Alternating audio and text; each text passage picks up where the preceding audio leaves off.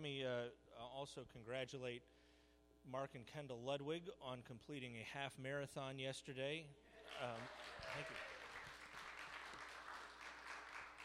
I think that each of them completing a half marathon adds up to a whole marathon, so congratulations. They also, in the course of this, raised, $700 for the Siley Women Enterprise, so way to go, and thanks to all of you who participated in that. So we're honored to have with us as our guest this morning Rabbi Daniel Berg, and his son Shamir is here with us as well, to keep an eye on his old man. Daniel is the rabbi at Beth Am Synagogue down near the zoo. And Daniel, what's a nice Jewish boy like you doing in a place like that? How did I get to Beth Am, you mean? Well, yeah. So I came, I was ordained in 2005, and then I came to Chicago, where I'm from. Actually spent 5 years there. So if you, I didn't hear anyone pray for the Cubs earlier. But we 107 years, we could use your prayers, so thank you for that. And then spent 5 years as one of the rabbis at a synagogue there, and then came to Baltimore, and I was really taken by Beth Am's mission and history in this classically Jewish neighborhood and historically Jewish neighborhood that's now become a very diverse neighborhood, and the opportunity to try to soften some boundaries and hopefully repair some of the brokenness in our city. Yeah, tell me about some of the work you've been doing with that, because you've been working with Andrew Foster Connors at Brown Memorial Park Avenue, among others. Yeah, I mean, Andrew's definitely a great partner and friend, and he's been wonderful with Build. A lot of the work is trying to focus on our neighborhood and our immediate surroundings, figuring out how we can be both in and for our neighborhood, but also of our neighborhood, and especially considering that most of our congregation doesn't live in the immediate vicinity of the synagogue anymore, though we have a growing Jewish population in the city and in Reservoir Hill as well. I really want to challenge them, and they want to challenge themselves to think of our surrounding neighborhood as our neighborhood by dint of our worshiping there and learning there and serving there, and that if we can take that kind of posture instead of the sort of paternalistic posture that often we take when we do social justice work, perhaps we can also have a better sense of how this is really a collaborative enterprise of improving ourselves in addition to improving our community. And tell us a little bit about your congregation. Now, you meet in the old Chizuk Emunah yeah, they left building, us a right? great building when they moved to the county, and it was built in 1922. It's a historic, grand Moorish building designed by Joseph Edmund Speary, who did the Bromo Seltzer Tower and a number of houses of worship as well. It's a beautiful, beautiful place. I feel very privileged to be there, and we live across the street, so it's really convenient. That's great. And your wife Miriam is also a rabbi? I guess I'm also the rabbi. She was the rabbi first. And actually, that's why she's not able to be here today. She is the director of Jewish life at Capitol Camps and Retreat Center in Waynesboro, Pennsylvania. So she is the camp rabbi over the summer, and then she runs several content-rich retreats throughout the year, and she's doing a mother-daughter retreat right now up there. So my daughter is with her, and she's got 30 families running around and doing camp things this weekend. So. And then you and Shamir sit around in your underwear and scratch yourselves. We were we're hanging out. Good. Exactly like that. Yeah, good. Well, by the way, I don't think I've ever said that from the pulpit at Beth Am, and I applaud you for creating the atmosphere where you can talk about your underwear. You might be surprised. We so as I told you, we've been going through the book of Hosea. We actually this is 5 years ago. We went through Torah. We actually followed the same calendar that you guys do. So basically, whatever you all were doing Saturday morning, we did Sunday morning. In the course of that, we were able to have a number of our colleagues come and talk. And thrilled that you're able to. That basically, people keep clamoring for me to bring more rabbis. So it's like the opposite of what we have in synagogue. So tell me just, Hosea, of course, is one of the prophets, and, usually what you guys are working out of is Torah. But how is a book like Hosea read? How is it used? How is it studied? How is it dealt with in a congregation like yours? Yeah, it's great. It's really interesting. So when you spoke to me about coming here and speaking and with you, I thought that's great. And then you said, and we're doing Hosea, and I said, oh, right, Hosea, that's good. It's sort of interesting. We obviously read from the prophets, and the Hebrew Bible is divided into three distinct books or collections of books: Torah, Nevi'im, prophets, and Ketuvim, the writings. So we read from the prophets, but we don't really read it cover to cover. At least we should, but we don't so much, not in the liturgical settings. So we totally do all the time. Yeah, no, it's good. You should see how, if you open up the Bible of any of these people in the congregation, the book of Zechariah is just all footnoted, and there's.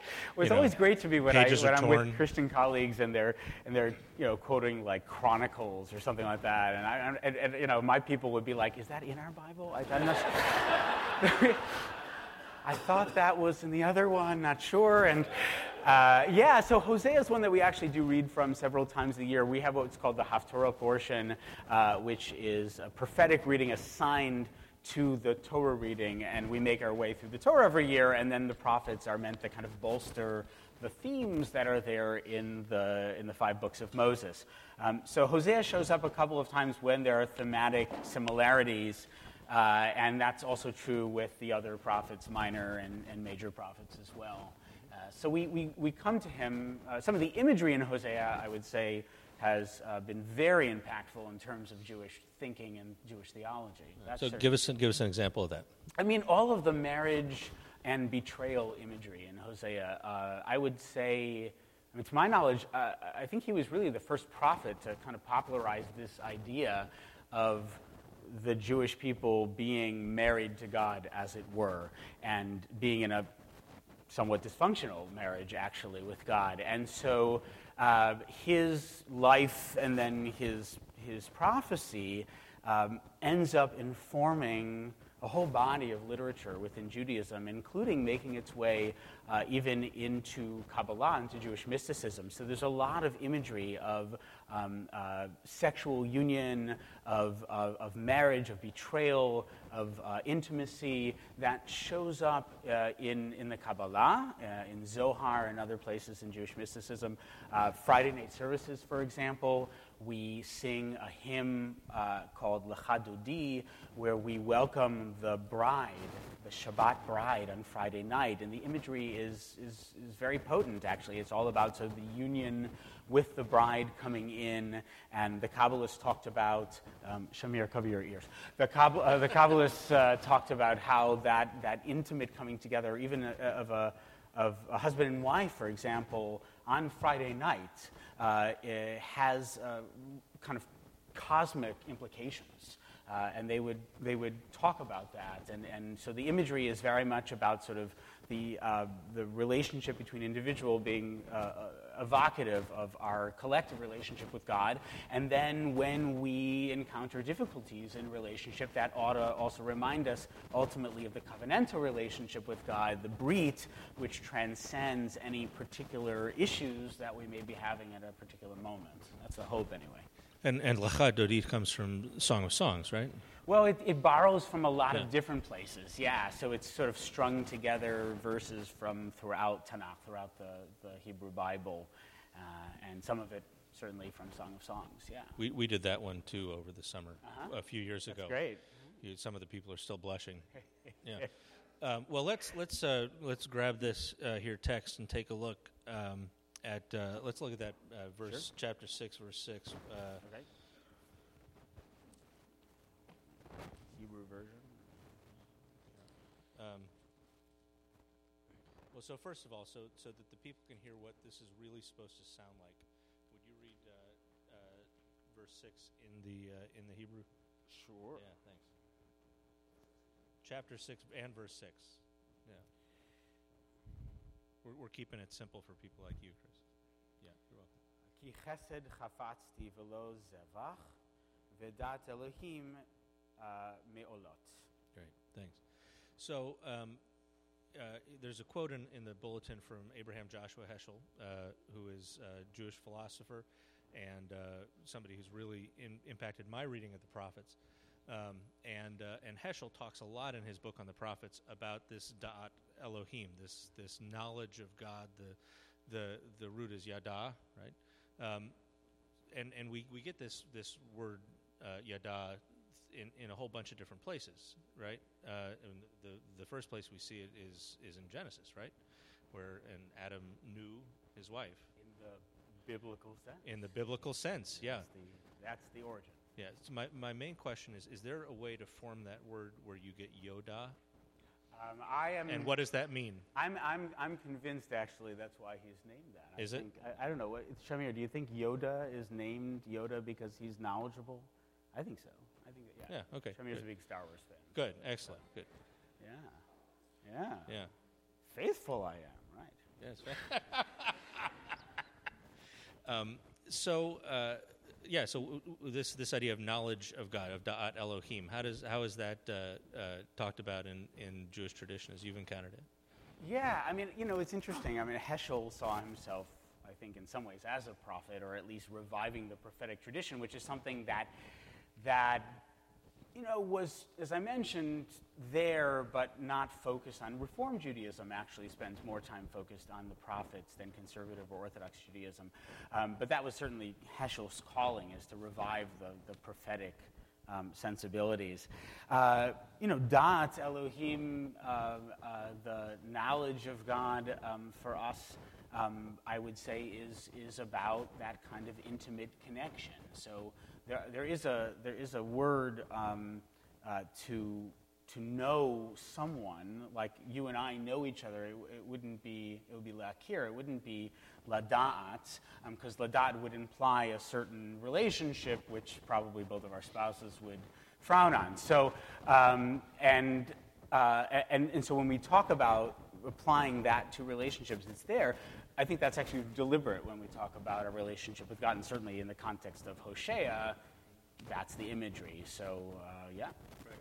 Well, and one of the dimensions of this that is often alien, I think, to our Western sensibilities is we usually think about love as something that is between persons. Mm-hmm. And one of the things I think we always have to train ourselves to do when we read, especially in Tanakh, the understanding of a relationship with Hashem, with God, is between the people and God. So there is a personal aspect to it for each person, but the idea is that it is the whole people of Israel that are in relationship with God. That's correct, and therefore we're responsible for one another's successes and also one another's sins.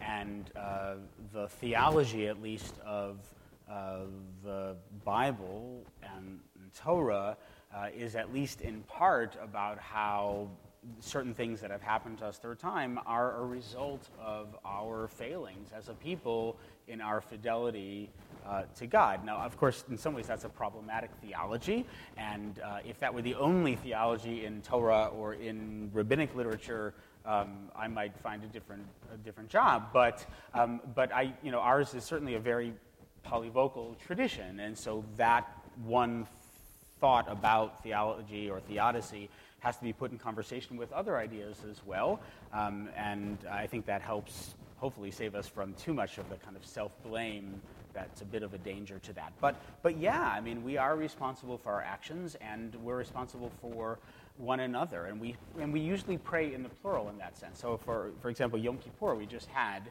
our Day of Atonement, and on Yom Kippur, when we do our confessional prayers, the vidui we call them, it's all in the plural. It's we have sinned, we have stolen, we have betrayed, we have gossiped, and it doesn't matter if you yourself haven't done that particular sin this year, because the person sitting next to me might have, and certainly somebody in the room did. And do you have everybody raise their hand when it gets to their part? We sort of go around and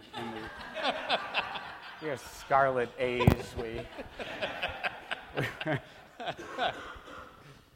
What's interesting about this verse is, it's funny. You're kind of focused on the second part of the verse. My eye was drawn to the first part of the verse. Ki chesed chafasti v'lo zevach. That it's loyalty that I demand and not sacrifices, which is a place actually where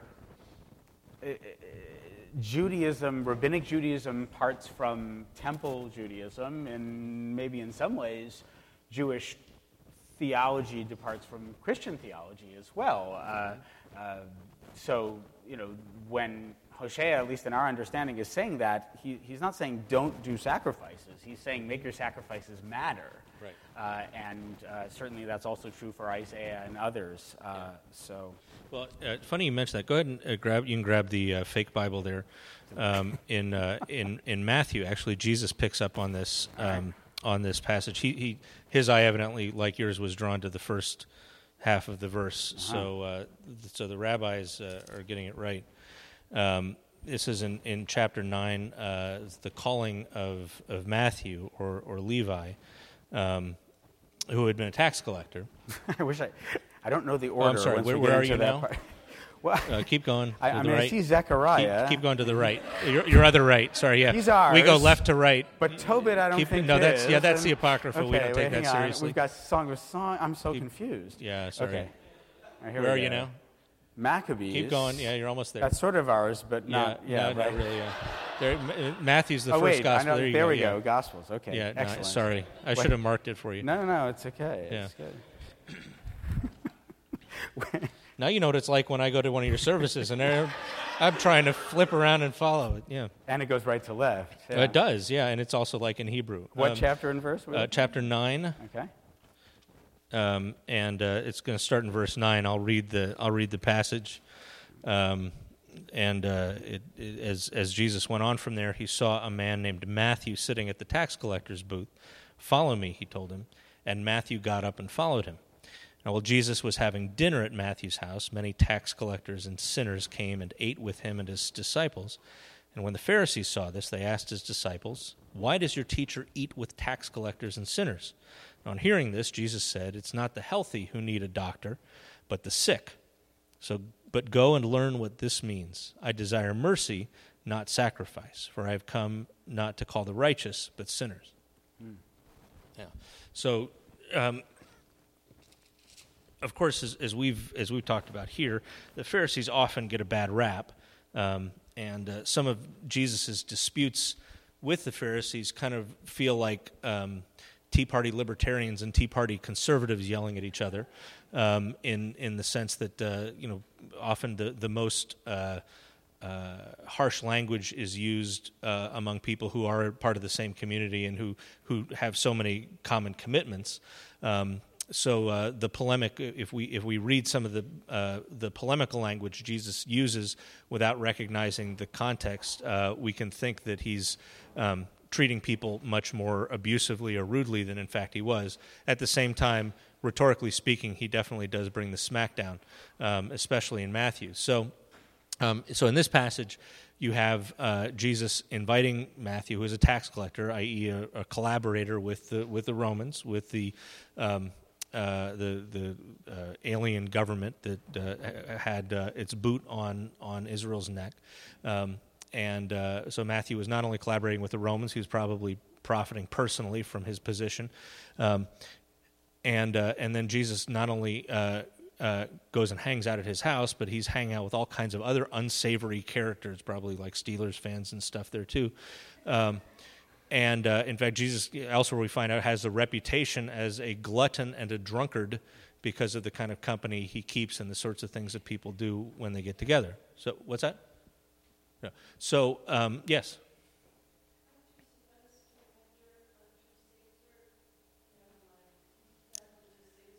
Oh yeah, well that's one of the interesting things is when Jesus does encounter taxation, he doesn't stage a tax revolt and he actually says, look, just pay your taxes. We got other things we got to deal with right now. So here, Jesus in responding to those who are challenging him, whips out this verse from Hosea, go and learn what this, which again I love. Go and you're saying go and learn what this means to somebody who has been studying this all his life. It's it's like telling Ray Lewis, maybe you ought to work out a little bit. So go and learn what this means. I desire mercy, chesed, not sacrifice. So, from your perspective, as you see that, does that strike you as a legitimate reading of Hosea? Does that seem to be taken out of context? Does it, when you if you imagine yourself as a spectator at this, I guess if you were a spectator, you would have been one of the gluttons and drunkards hanging out with Matthew. But it depends on what was going on. Yeah. So help me understand. Yeah. Maybe tell me what the verse might mean to you, because then I might understand whether or not I agree. Right. Well, so yeah, no. So as I read this, Jesus is being challenged for hanging out with the wrong sort. Right. And the Pharisees are saying to his disciples, not just hang out, but he's eating with them. So there's a sense of being involved in a communal activity, sort of sharing in the being of the people with whom you're eating. And so he's saying, why does your teacher hang out with the wrong sort? And Jesus' response is basically, well, if I'm being called to if my job is to call out those who are sinners, those who need God's help, then obviously those are the people I should be going to. The doctor hangs out at a hospital, right. and not at a spa. So if God desires mercy rather than sacrifice, I should be showing mercy to these people who are in need of God's mercy and reaching out to them. But then I say, why? What does sacrifice have to do with that? Is Jesus saying, am I doing that instead of going to the temple to bring sacrifice? Am I reaching out to people who are in need of God and aren't in contact with Him, or am I going with the people who are already worshiping Him properly and bringing sacrifice?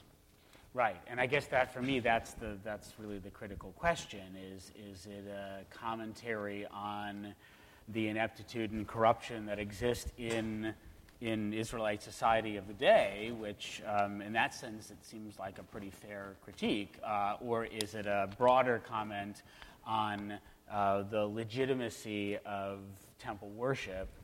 And that's not what's. Ironically, the Pharisees end up in some ways siding with this resistance to temple worship, but they never state that explicitly. They really can't, and of course there are different camps within Rabbinic Judaism. So just very briefly, Pharisaic interpretation leads to this thing called Rabbinic Judaism, and then within Rabbinic Judaism there are different competing streams of thought about whether or not we ought to be really fervently praying for the rebuilding of the temple and the return to sacrifice, and others who would say, well, that would be good, but there's this other thing, prayer and study and service, and those things really count too, and they even go further in some cases and say those things are even better than sacrifice. So there's sort of a strange place that the Pharisaic tradition leads us to, which is on one hand, we would never reject the idea of sacrifice, but there is a sort of rejection of the necessity of sacrifice, and that's true, I think, even to our day. So the conservative movement, for example, of which I am a member and leader, I guess, would hold that we still include talk about sacrifices in our prayers, but I would guess that most of us, when we're actually praying, are not literally hoping for the restoration of the temple. I mean, especially if you sort of look at the news right now, what's going on the Temple Mount in Jerusalem and some of the fighting that's going around. There are some Jews who do fervently believe that they would like to just sort of eliminate the Dome of the Rock and put the temple there, and I think that's deeply problematic. I don't think that that's a normative position. I know it's not a normative position within Judaism, but it's something that does exist for us. And so, if it's a rejection of the sacrificial rite, okay. If it's a rejection of Judaism and it's meant to be a sort of supersessionist comment, then obviously it raises other questions. Right. And then it depends on whether you're reading Jesus well, that gets into bigger questions. I don't want to take up all the time, and I want to make sure you all have a chance to ask Daniel your questions. So, Chris, why don't you go ahead? Just a real quick clarification. Within the current movement, are you suggesting that people are actually saying literal return to animals on the altar sacrifice, or is sacrifice? Oh, no, they mean, absolutely. There's people trying to breed a red heifer. Yeah. There was a show about it, Dig. Did you see that? That was sort of interesting. That was on. It was all about this secret collaboration between ultra-Orthodox Jews and right-wing evangelical Christians trying to sort of raise this bar mitzvah boy and raise a red heifer and get him to basically bring about the apocalypse.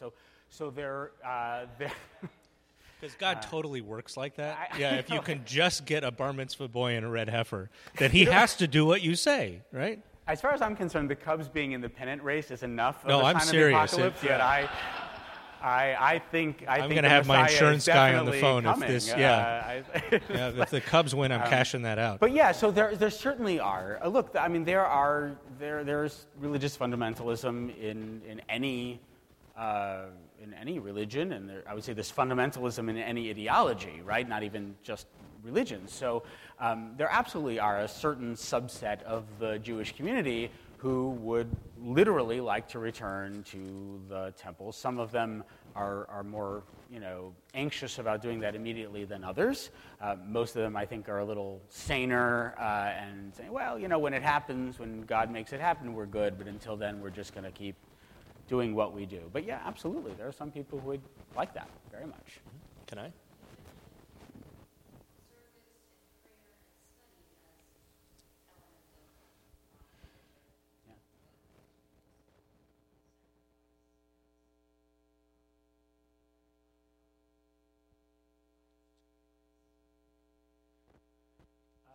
Right, so what I was referring to was a line from Pirkei Avot, which is the Ethics of the Fathers. It's a tractate of the Mishnah, which is a 2nd century rabbinic text from the land of Israel.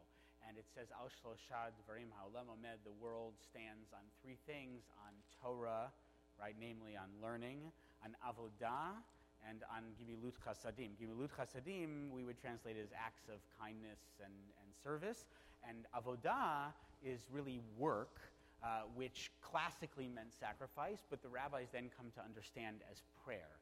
And so they feel that prayer is a legitimate substitution for sacrifice, and when we allude to the sacrifices in our prayers, it's as if we're really offering those sacrifices. And the temple worship actually kind of migrates into the synagogue in part and into the home as well, where we have different rituals that we do that remind us of sacrifice. So that's the basic idea.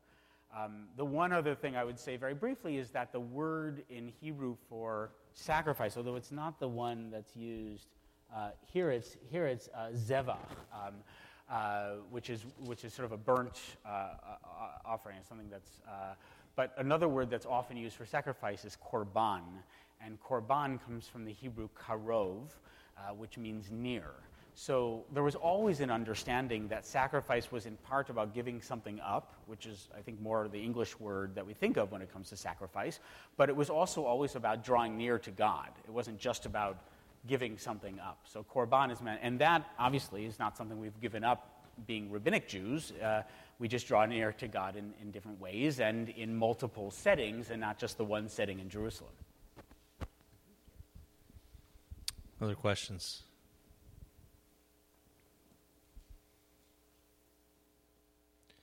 Yeah, Chris?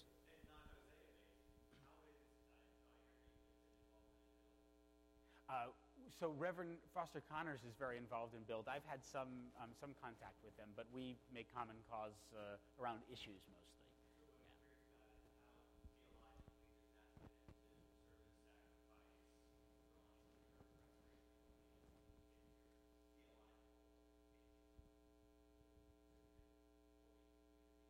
You mean like social justice work or community engagement work? Yeah, what's the theological underpinnings of that for you? Yeah, look, I mean, one place that Andrew and I worked together was on marriage equality, for example. We both testified and were very supportive of the change in the laws at the time a couple of years ago. When it comes to the community engagement piece, I think what we're trying to do is tease out a very deep aspect of Jewish identity, which has been, to my mind, somewhat suppressed, actually. I can say a lot about this. I'll try to say a little bit about this because our services are 2.5 hours long, but I understand yours aren't. So I will endeavor not to make them 2.5 hours. The double-edged sword of being both a religion and a nation, a people, an ethnic and cultural heritage, a collective memory, right? Which is really very much what it is to be Jewish. It was actually only after the Enlightenment that Jews started to think of ourselves as a religion, that there was this thing called being Jewish that was part of a religion called Judaism. We were a people. We've always been a people who happened to have some common beliefs, like belief in one God. But the challenge of that is that we can also be a little parochial at times. You're the ones who are in Pikesville, so I live in a majority black neighborhood in what was once the Jewish neighborhood in Baltimore, but the Jewish community kind of migrated, and there are all kinds of reasons for that, including racist and anti-Semitic housing policies, laws, and covenants and things like that. But part of it was also, I think, an instinct to want to kind of take care of our own and be together as a community. And that's great because we have a wonderful social safety net, and we do take care of our own. And our federation, the Associated, collects money to take care of those who are on the margins and those who are impoverished within our community, in addition to beyond our community. But it also raises questions about how do we see the other? How do we interact with the other? How do we judge the other? And there certainly is bigotry and racism within the Jewish community, in some communities more than others. And in my congregation, I like to think not so much, but owning that aspect of ourselves and trying to kind of work through that to a place where we also get to the Jewish value of the divine in every human being, right? I mean, Genesis 1 that you brought up, Jason, says that each of us is created in the image of God.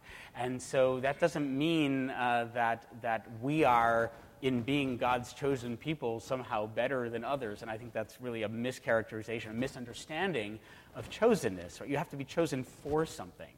So we may have been chosen for certain things, and other peoples are chosen for other things, but we all live in relationship with God. And if that's the premise, then we owe it to ourselves and we owe it to our communities to try to actually meet people who are different from us and look different from us and believe different things from us and try to work through some of the structural and systemic challenges that we have in a city like Baltimore. And I don't have to tell you, this year we've certainly seen and been reminded of how many there really are. Kendall? So related to that, how was your congregation and your house of worship affected by the riot? Not much. I mean, if you're asking, was there looting in my neighborhood? Not really. It's one of the advantages of not having a lot of commercial stuff in Reservoir Hill is there really wasn't anything to loot. But it's funny, even saying riots, right, which is not inaccurate, but it's a choice of one particular aspect of what happened, right? So some people say unrest because that's sort of neutral, and some people say riots because that's what certainly the camera lenses noticed. Others would say uprising because most of what was happening was very much peaceful protests of communities who have felt neglected and worse for a very long time. And so what we saw come out of this, a lot of it, I think, was really healthy kind of productive anger and frustration, and I think we're continuing to see that, and my hope is that will remain largely productive. But Shamir and I went out the day after the actual rioting that happened, and we were cleaning up West Baltimore with a lot of other folks out there, and many from faith communities, which was, of course, not surprising but wonderful to see. And there were so many more people out the next day cleaning up than there were the previous day making trouble. Look, there's a certain segment of society who follow the law because they don't want to get caught. And I don't care if you're, a poor black mother living in inner city Baltimore who, sees that, the door of a store is broken into so you can run in and get some free toilet paper, or if you're, Bernie Madoff who steals millions and millions of dollars, like that has nothing to do with class or race or socioeconomic status, and so it's problematic, I think, that so much of the energy so much of the focus is on that very narrow, group of people who were either doing really criminal things or doing sort of opportunist things, which are wrong, but certainly a lot less wrong than some of the things that have been done to African American communities and to blacks in this country. Any other questions before we finish up? Well, let's all thank Rabbi Daniel for taking the time to be with us this morning. Thank you. My pleasure. Appreciate Thanks it. for having me. And we'll invite the worship team to come back up to close us out.